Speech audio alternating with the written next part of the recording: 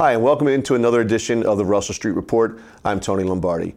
The Ravens fell to 7-6 on the season after losing to the Kansas City Chiefs at Arrowhead Stadium 27-24 in a heartbreaking defeat. But the Ravens still have hopes of winning the AFC North as they sit just a half game behind the Pittsburgh Steelers, who were upset by the Oakland Raiders in Oakland. So that leaves the Ravens a half game back at 7-6 to the Steelers 7-5-1.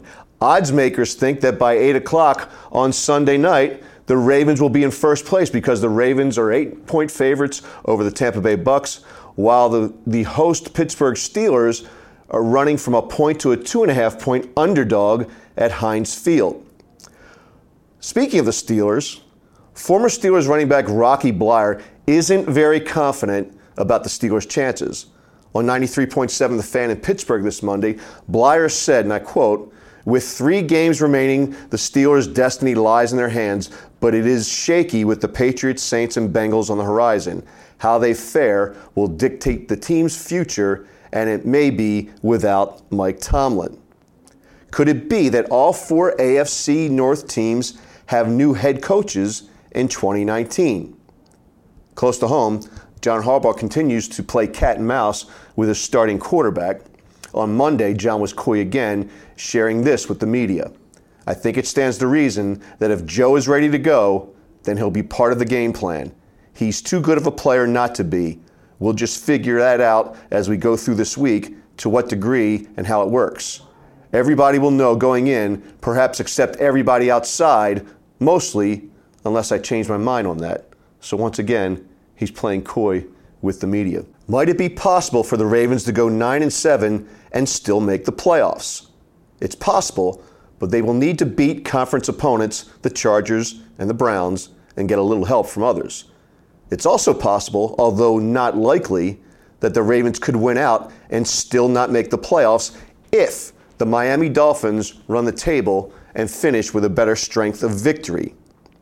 But make no mistake about it, ladies and gentlemen, Lamar Jackson will be the starter. The Ravens' current formula, while not all that exciting to many, provides the best chance for the Ravens to win. He just opens up the running game, and for those who think that Joe Flacco could guide the same rushing attack, we'll explain in a moment why that's just not the case. 4th and 9, like 4th and 12 a year ago, the Ravens tanked on a big play, a game-changing play that had big ramifications. Wink Martindale, he sent his guys after Patrick Mahomes the entire game until it mattered most on 4th and 9. He rushed just 4 guys, one of which was Brandon Williams. I think he'd like to have a do-over on that one. Hayden Hurst, where art thou, Hayden Hurst? The Ravens' first-round pick has 7 catches for 82 yards this season, one of which was a mop-up 26-yard TD catch in Carolina. Given the opportunity cost, namely Derwin James and or DJ Moore, so far, that pick stands out like a Matt Elam. The Ravens host the 5-8 Tampa Bay Bucs this weekend at the Bank. Currently, as I mentioned, they are 8-point favorites. There seems to be a lot of off-the-field noise in Tampa, and at the center of the controversy are Jameis Winston and former Raven Ryan Jensen, who apparently had to be separated on the sidelines by the Bucs offensive line coach. We'll visit with Tom Bassinger from the Tampa Bay Times and get the inside skinny on this and other developments with the Bucs. We'll take a quick time out, but before we do, Matt Waldman, a senior staff writer for Football Guys, walks us through why the Ravens cannot be successful on the ground with Joe Flacco behind center. Why is Lamar Jackson such an aid to the run game? Take a look at this play as an example here. Kenneth Dixon gets up the field here, gets about 11, 12 yards on the play. Why couldn't Joe Flacco do this? Why wouldn't he be an option? Because when we look at this fake, watch how many players, 1, 2, 3, 4, the 2 linebackers and these 2 defensive backs, they're all waiting here to see if Jackson is going to run to the left side. They're not acting downhill to get to Dixon. On a normal run play, when I say normal, on a run play with Joe Flacco, they're not worried about him running. they're going to basically flow to the ball carrier. So it's going to be more of a they're going to be working more vertically north-south as opposed when it comes to a play-action game.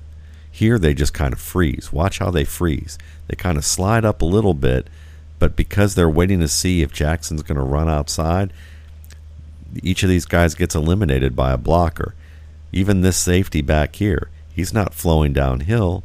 He's just kind of waiting to see what happens with Jackson and slides outside. That gives Snead a chance to seal him off. That helps at the second level for a guy like Dixon. Also, you get these 2 blocks into the second level here on the linebackers because they're sliding and waiting on Jackson, and that gives a big crease for Dixon to run through. Let's see if we can watch it one more time. All right, see the lineman number 1 here, and they're all kind of waiting here. This guy slides a little bit outside to see if Lamar Jackson's going to go. And guess who comes up? Yep, another lineman right there. This guy staying outside to contain the Lamar Jackson. There's the wide receiver, seals that off. Even this defensive back is outside to try and contain Jackson. Now has to come back inside, and he's not going to be able to get there except to maybe wrap the legs a little bit.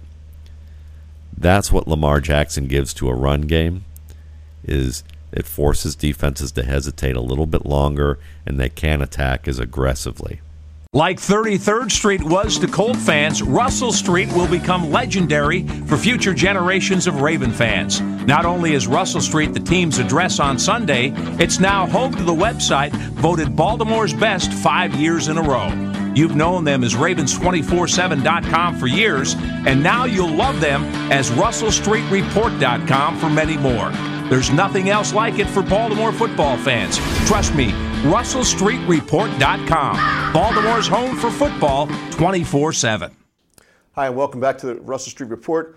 I'm Tony Lombardi. Joining us now on the Mobile One Hotline from Tampa, Florida, is Tom Bassinger. He covers the Bucs for the Tampa Bay Times. Tom, how are you today?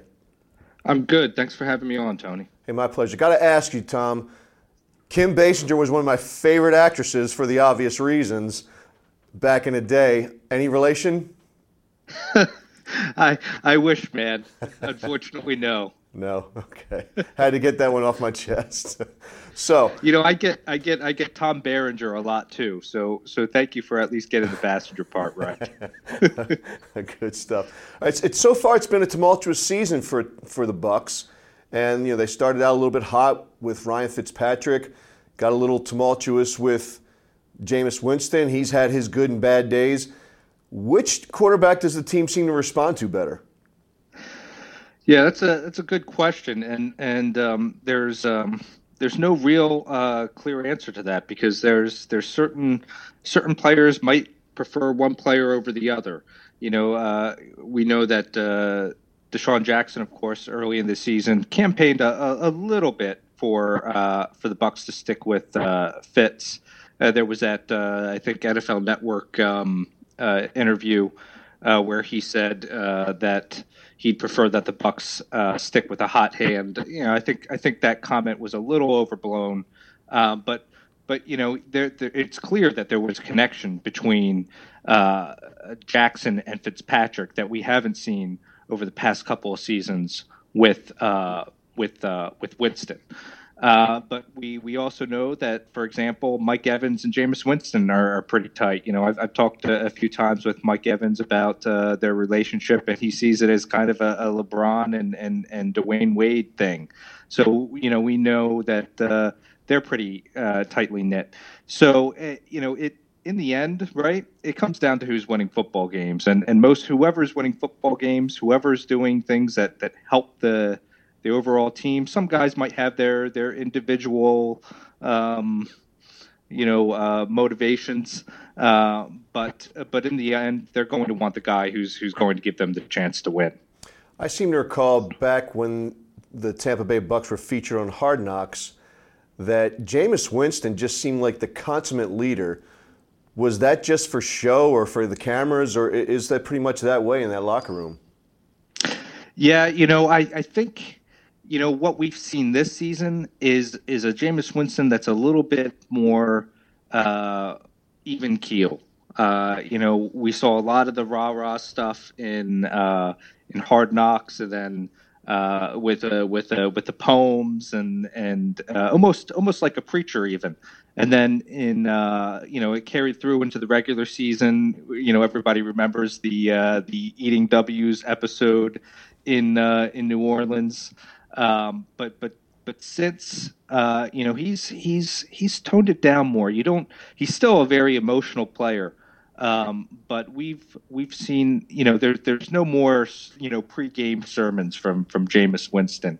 He's a lot more. I'd even use the word calm. It seems. A guy who's not so calm, and he wasn't calm as a Baltimore Raven, Ryan Jensen. You signed him as a free agent this offseason, and he's had probably an up and down season for the Bucs. Talk about his play on the field. I know he's a feisty player. I think he leads your team in penalties and personal fouls, which is no surprise to Ravens fans. But talk about him as a player, and then describe what happened on that sideline this past Sunday against the Saints when he and Jameis were kind of going at it. Yeah, the Bucs knew what they were getting with Ryan Jensen, and that's what they felt they needed along the offensive line. They felt like they needed some attitude, a guy who plays with a chip on his shoulder, and they want that, but at the same time they want it to a point, right? You're right. He does lead the team in penalties with 9, and it's cost them, I think, exactly 100 yards. And then there were a couple again this past Sunday. But yeah, that's the type of player he is. He's nasty. He mixes it up. But at a certain point that becomes selfish, and you're doing the team more harm than good. And he has had an up and down season. You'll see times where he can ragdoll defensive linemen, and other moments, they're running right past him.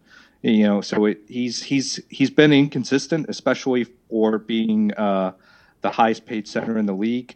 But it's really those penalties that have killed the Bucs, and that's what it seems to me. That exchange was about on the sideline on Sunday during the game against. I'm already forgetting who they played against the Saints. Yeah. Right. I mean, the stakes are high in that game. The Bucs, however small it was, still have a chance at the playoffs. And it's a division rival, of course. But that episode occurred right after I believe it was an unnecessary roughness penalty by Jensen, and see, the thing with Winston, in my view, that's a bit tricky this season is he's kind of got to walk a fine balance between being a leader and kind of just. Not getting in guys' faces, because he was suspended for 3 games earlier this season, and that's not on anyone but Jameis Winston. So, he's probably not in a place right now where he can really call guys out, in my view. So, I don't know that that's what came up during that exchange on the sideline, but. Jameis Winston's, like I said, he's got to walk a fine balance there. And, they said all the right things after the game. We're both competitors, we're brothers. We had it out and we moved on, that kind of thing. So, I don't expect that to be an issue going forward, but we are at the point in the season where the Bucs are 5-8. Things could be coming off the rails a little bit here with a coach that's on the hot seat. We're speaking with Tom Bassinger, who covers the Bucs for the Tampa Bay Times. Tom, with regard to Jameis, just one last question with him. Do you think the Bucs exercise that 5th-year option? If the season ended today, I'd say that they would. The organization, has a lot invested in Jameis Winston. I think they really want to see this work out. Tampa Bay has never had a quarterback play to a second contract. So, I think that they really want to see this thing work. They were burned by the recent allegations and the fallout from that.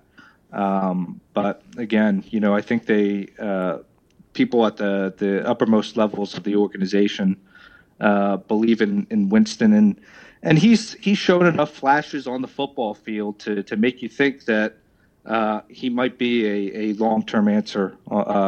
Maybe eventually be that face of the franchise. Staying with the Bucs offense, they are 10th in points, first in yards in the NFL.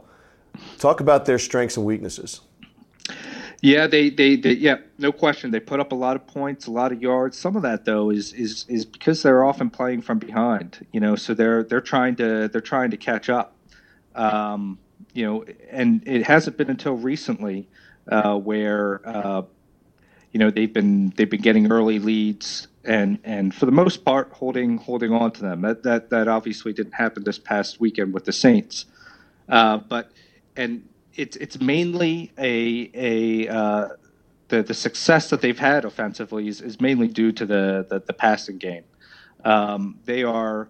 I'd call them one of the top 10 passing offenses in the NFL, but a lot of that's they get a lot of their yardage through the air. They're not a big yards after catch team, so if they're not hitting those deep bombs, they might struggle to score points. And their run offense is almost non-existent. The run blocking up front, especially on the right side, has been very poor this season.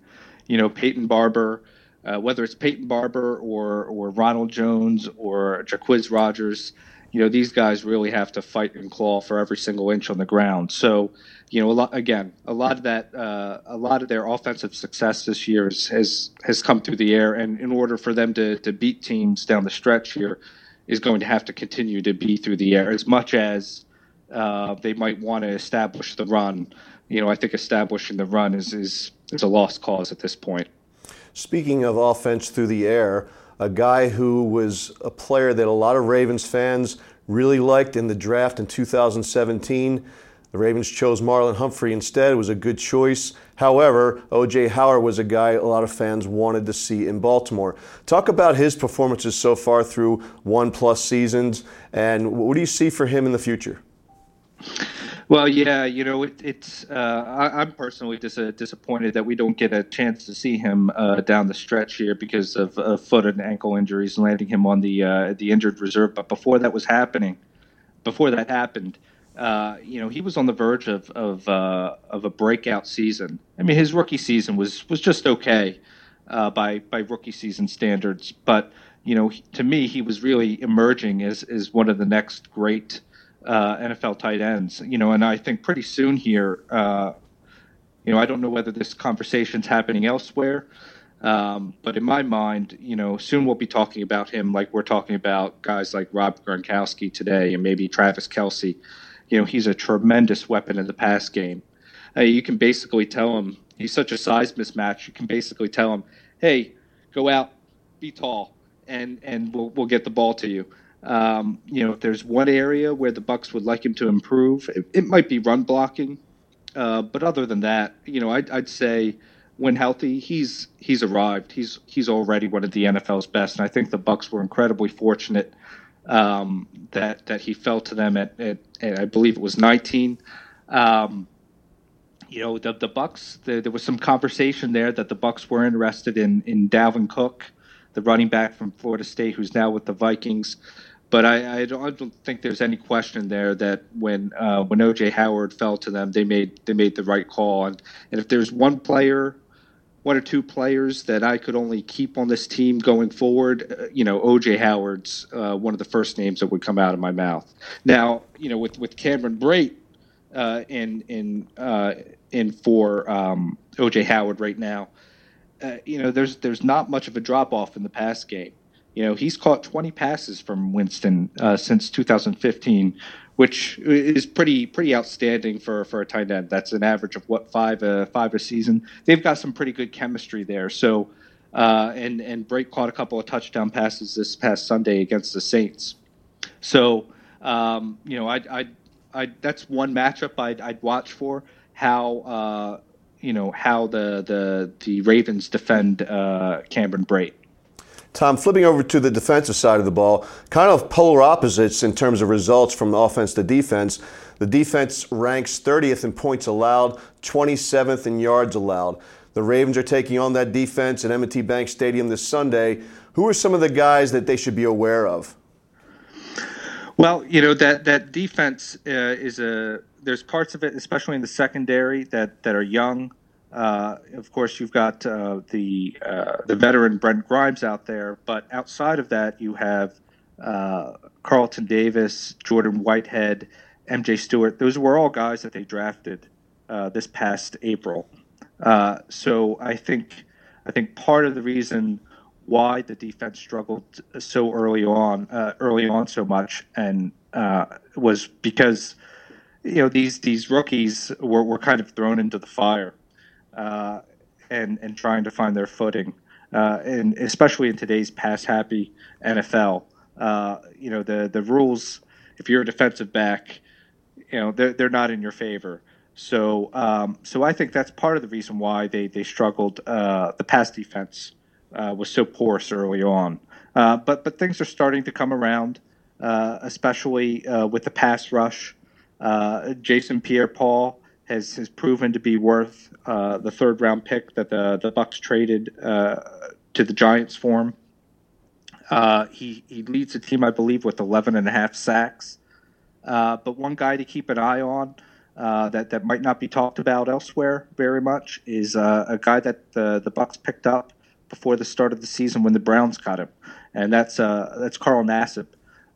He's been a tremendous find for them, and has maybe even taken some snaps away from Vinnie Curry, the free agent they signed in the offseason and who's missed a few games because of injury. But Carl Nassib has been really disruptive, has been harassing quarterbacks. You often see him causing havoc in the backfield. So he's, like I said, he's been a great find for them, and even if a lot of attention will be devoted to JPP, but Carl Nassib's a guy to watch. Now, isn't he the guy that was the stock analyst and the investment analyst, financial planner for the Cleveland Browns during Hard Knocks? That's him. That's the guy, the star of Hard Knocks. He was an interesting guy. So, Tom, shifting gears here, let's talk about the 5-8 Bucs coming into this game. Playoff hopes are really hanging by a thread. Now, there are two types of teams that usually face that situation. Those that want to coast through the balance of the season and those that continue to play hard for their coach. Which of those two teams best describes the Tampa Bay Bucs right now? Yeah, I think the Bucs are at a tipping point. That loss this past weekend was a really deflating one. They had a golden opportunity to kind of actually, given the Vikings loss last night on Monday night, right? Really had a chance to kind of get back into the conversation a little bit, as crazy as it seems. But I haven't seen any signs of this team quitting just yet. So I label them as spoilers. A couple weeks ago, they nearly broke the Panthers. After they beat the Panthers, all of a sudden everyone was speculating about Ron Rivera's job. Cam Newton was so distraught that he wore that leprechaun outfit to the post-game press conference. So, this team, is still clinging to the slim mathematical chance that it can make the playoffs. It's not high, but it's not zero. So I think that's kind of going to be their mentality heading into this weekend. And I haven't seen any signs of them quitting on Dirk Cutter just yet. So speaking of this weekend, what has to happen? What has to go the Bucs' way for them to steal one from the Ravens? Well, it's really simple and maybe obvious, but it's turnovers. They live and die by them. If they're not taking the ball away in bunches, they're not winning football games. And that's really been the key. To their kind of late season surge here. I realized they lost last weekend, but part of the reason why they jumped out to that 14-3 lead at halftime was a couple of turnovers. And they had a couple against the 49ers 2 weeks earlier, and then I believe 4 against the Panthers the next week. So if they're not taking the ball away, they're probably not winning this football game, especially against a Ravens defense that to me is one of the better in the NFL, maybe a top 5 defense. So you're going to have to get some extra opportunities. So turnovers. What's your prediction, Tom? I think I saw an 8-point spread on this game, that the Ravens were favored by 8. Yeah, that surprised me a little bit. Yeah, that seems a little high to me. The Bucs play a lot of close games. I expect it's a little early in the week here, but my guess would be that the Bucs keep this one close, but the Ravens hold on and win. There he is, Tom Bassinger, covers the Bucs for the Tampa Bay Times. Tom, thanks so much for joining us. Hey, thanks for having me on. Our pleasure. So we're going to take a quick time out. When we come back, we're going to go inside the castle, get the inside skinny from one winning drive with Todd Karpovich, who covers the team for Russell Street Report. Don't go away.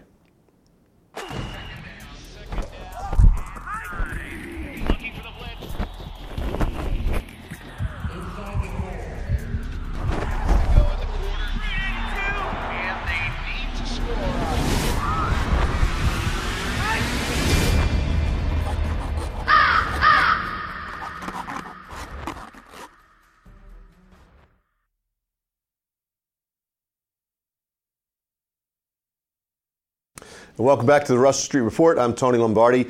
Joining us now via Skype and the Mobile One hotline is Todd Karpovich. He covers the Baltimore Ravens for Russell Street Report. Todd, how are you? Hey, Tony, how's it going? I'm doing well, thanks. Hey, I got to ask you a personal question, Todd. Yes. When you cover the team, now I've talked to other guys in the media about this, and I can share with you how I'm where I sit on this topic, but are you a fan of the team besides covering the team? It's a tough balance. It's I had a season ticket since 1999. We still have them. I don't use them, obviously. But I am from Baltimore, so I do root, for the hometown teams. But yeah, I don't. It's a delicate balance. But yes, I do support the Baltimore teams. So you give up your season tickets, you let somebody else use them while you're in the nice comfy confines of that nice press box eating burgers, chicken, crab cakes, drinking whatever you want to your little heart's content. It's pretty busy in there. I don't do a whole lot of eating. All right, let's get down to it with the team. Lamar Jackson, he's injected a lot of excitement into the fan base and obviously in the team. They look pretty excited during the games and on the sideline, particularly after a win. They're 3-1 with Lamar behind center. Talk about how the team has responded to Lamar so far. They've rallied behind him. In fact, Gus Edwards was talking about his leadership ability. He's a rookie. They're 3-1 behind him. The offense is energetic. It's a different team. So they've really rallied behind him. The offensive line loves the running that they've been able to put together. They went from 22, I think, to number 6 in the league in rushing since Lamar Jackson was the starter. So the team has really rallied behind him, and he's put them in position to make the playoffs. So that's all you can ask for. Do you sense a higher level of energy with the team than they had with Joe? Certainly. Yeah, certainly. Lamar brings a new energy. The way he just never know what he's going to do. His explosiveness, it's dynamic. And the players see that. And they, and also these long drives he's able to put together is keeping the defense off the field, keeping them fresh. The offensive line loves the run block. So it's really been a good fit. For the team, especially during the stretch run. For the past 5 weeks, John Harbaugh has been very coy about naming a starting quarterback. This week is no different as they prepare to take on the Tampa Bay Bucs. Do you think that they'll use Joe Flacco, or can you envision a scenario where Joe Flacco is actually suited up, active for the game, but not the starter? I do see that scenario. I do know I've heard from several sources that that the locker room is behind Lamar to start. The players. This won't, a lot of guys won't say it publicly. Suggs came out and supported Joe Flacco, to the media a couple weeks ago. But Lamar has universal support of the locker room. Now, I don't think it'd be far-fetched to see Joe Flacco suit up and kind of a role reversal where he comes in for a few plays and throws the ball downfield to John Brown with Lamar running the offense. However, that said, I don't know if Joe would be willing to do that. Maybe it's more prudent for Joe to go on the IR, reset, go into free agency next year and pick up a big contract and make sure he doesn't hurt his value. Now, full disclosure, Todd, I am a diehard Ravens fan, and I wear that fandom on my arm like a badge of honor. And it kills me sometimes when I have to cover the team on a Monday after a loss. So when I think back to 4th and 12 last year, losing to the Cincinnati Bengals, foregoing an opportunity to make it to the 2017 postseason dance, it kills me. And it happened all over again, almost with the same amount of pain when they took on the Kansas City Chiefs at Arrowhead. 4th and 9, Todd. Now, Wink Martindale had done a great job the entire game sending the dogs after Patrick Mahomes. I think he was hit more times in that game than he's been hit all season long. And I think it was 14 quarterback hits. They sacked him, 3 times? Yeah.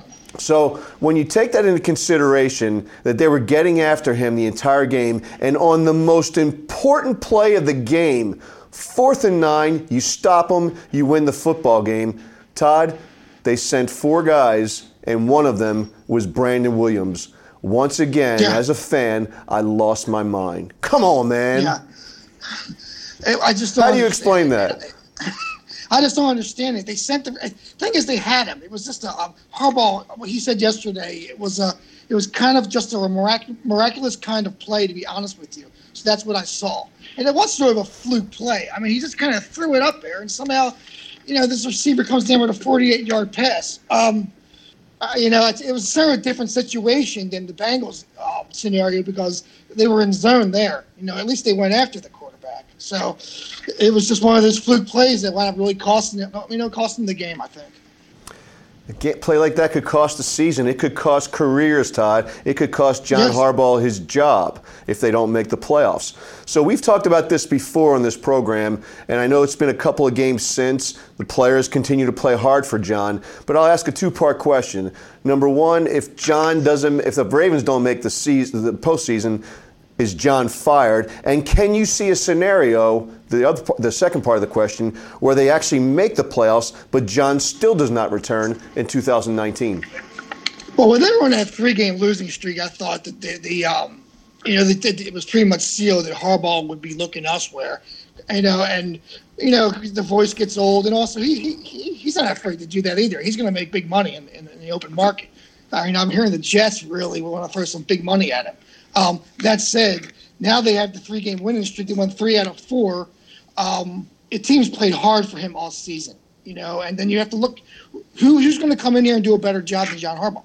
That's the thing. There's a lot of talk about Josh McDaniels coming in because he really likes Lamar Jackson, and he's sort of, I don't say quarterback guru, but I think he's been impressed with Jackson, and he can maybe revitalize the offense, more. And then, of course, there's Mike McCarthy. But again, is Mike McCarthy better than John Harbaugh? Who's out there that could be, it's going to do a better job? So I think Bashai is going to take a really long look at this. And then again, I just go talk to John. Maybe John Harbaugh wants to change. Maybe he wants to go somewhere where he has more of a voice in personnel decisions. There's a lot of intangibles there. Ravens make the playoffs. I think they would offer him an extension. But again, who knows? What the owner's thinking. It could be one of those mutually parting of the ways where, he says to himself, I need to deliver my message to a new audience. And this has been 11 years. It's been a great run. And maybe he moves on. And Todd, the destination, you mentioned Mike McCarthy. Mike McCarthy couldn't win with Aaron Rodgers. I don't think he's going to win with Lamar Jackson. But that said, I think that John Harbaugh could be really interested in that Green Bay job. Like you said, he wants more authority. He wants a bigger say, a bigger role. And guess what? They don't have an owner. They have a president. Yeah, and the thing is, Harbaugh gets a lot of criticism, but he's sort of been handicapped with this roster. He hasn't really been given playmakers. He went into last year with Ryan Mallett as the training camp quarterback. So I think that's really part of what going forward, what he wants to do. I think he wants a little more say in his personnel and what he could do. And I don't know if he'll get that in Green Bay. It's hard to say. And again, Aaron Rodgers, him and McCarthy butted heads. They're strong-willed guys. And Harbaugh's the strongest-willed guy you're going to meet. So, is that a good fit? That's true. Good points. And, the situation with John, it's an interesting situation. It's an interesting approach to looking at the offseason. Is it going to be Joe Flacco? Is it going to be John Harbaugh? But there's going to be a lot of change in the Ravens organization for 2019, whether they make the playoffs or not. Yeah, they need to get younger anyway. They definitely need to get younger. There's a lot of dead money in there. Flacco's going to clear a lot of money off the books. They got a lot of guys over 30 years old. They need to get younger, and there's a lot of cap space. So they could, DeCosta's going to have a lot of flexibility his first year in. So I think there's going to be it's going to be a different Ravens team next year. And again though, this if they don't make the playoffs, and then they finish with 9 wins, 8 wins, they're still in the middle of the pack with the draft. And that's kind of hurt them over the past couple of years. It being that 17, 18 pick. You really want to get a high pick, or you want to win. And kind of be or win. So. But again, they're going to be able to free up a lot of money. I think you're going to see a lot of changes in the offseason with the Baltimore Ravens. Speaking with Todd Karpovich, who covers the Baltimore Ravens for Russell Street Report. Todd, with respect to the draft war room, you mentioned draft picks. I've been hearing things that speak to I'll say it's somewhat of speculation, but I've heard it from a couple of different people, that Steve Bisciotti really wanted the Ravens to draft offensive players last season when they were on the clock in 2018. Are you hearing anything like that? Because the obvious pick there, and to me it was an obvious Raven pick, and I've been beating this like a dead horse. Derwin James playing for the San Diego Chargers could have been a Baltimore Raven, but because the team wanted to emphasize offense, perhaps in part to appease a fan base that said they desperately needed it and needed playmakers, they still went offense, but they still didn't get that playmaker. Hayden Hurst. Yeah, you're right. Hayden Hurst has done absolutely nothing. What's he got? 7 catches for less than 100 yards? Yeah, and you're right about the Derwin James. They would have been perfect. And the best tight end they drafted in the 3rd round, on the roster.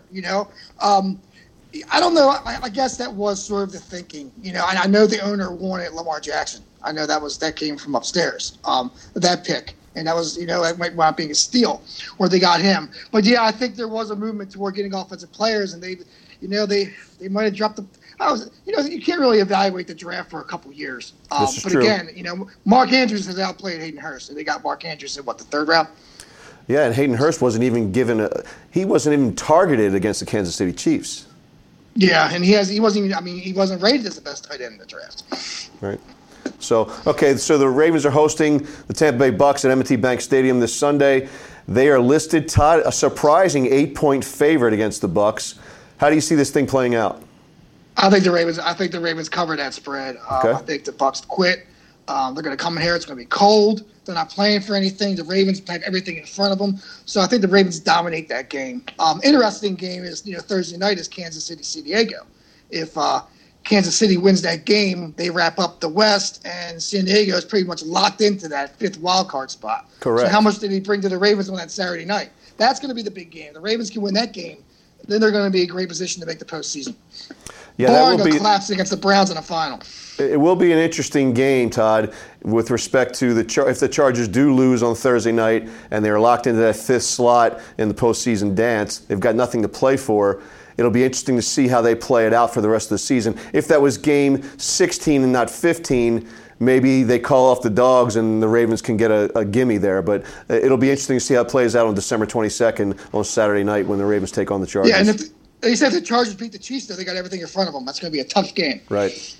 All right, here he goes. Todd Karpovich covers the Baltimore Ravens for Russell Street Report. Todd, thanks for joining us. Thank you, guys. I appreciate it. We're going to take a quick time out. When we come back, we'll recap the show and talk about next week. Don't go away. Like 33rd Street was to Colt fans, Russell Street will become legendary for future generations of Raven fans. Not only is Russell Street the team's address on Sunday, it's now home to the website voted Baltimore's best 5 years in a row. You've known them as Ravens247.com for years, and now you'll love them as RussellStreetReport.com for many more. There's nothing else like it for Baltimore football fans. Trust me, RussellStreetReport.com. Baltimore's home for football 24/7. Thanks for joining us today on the Russell Street Report. Be sure to check us out on RussellStreetReport.com.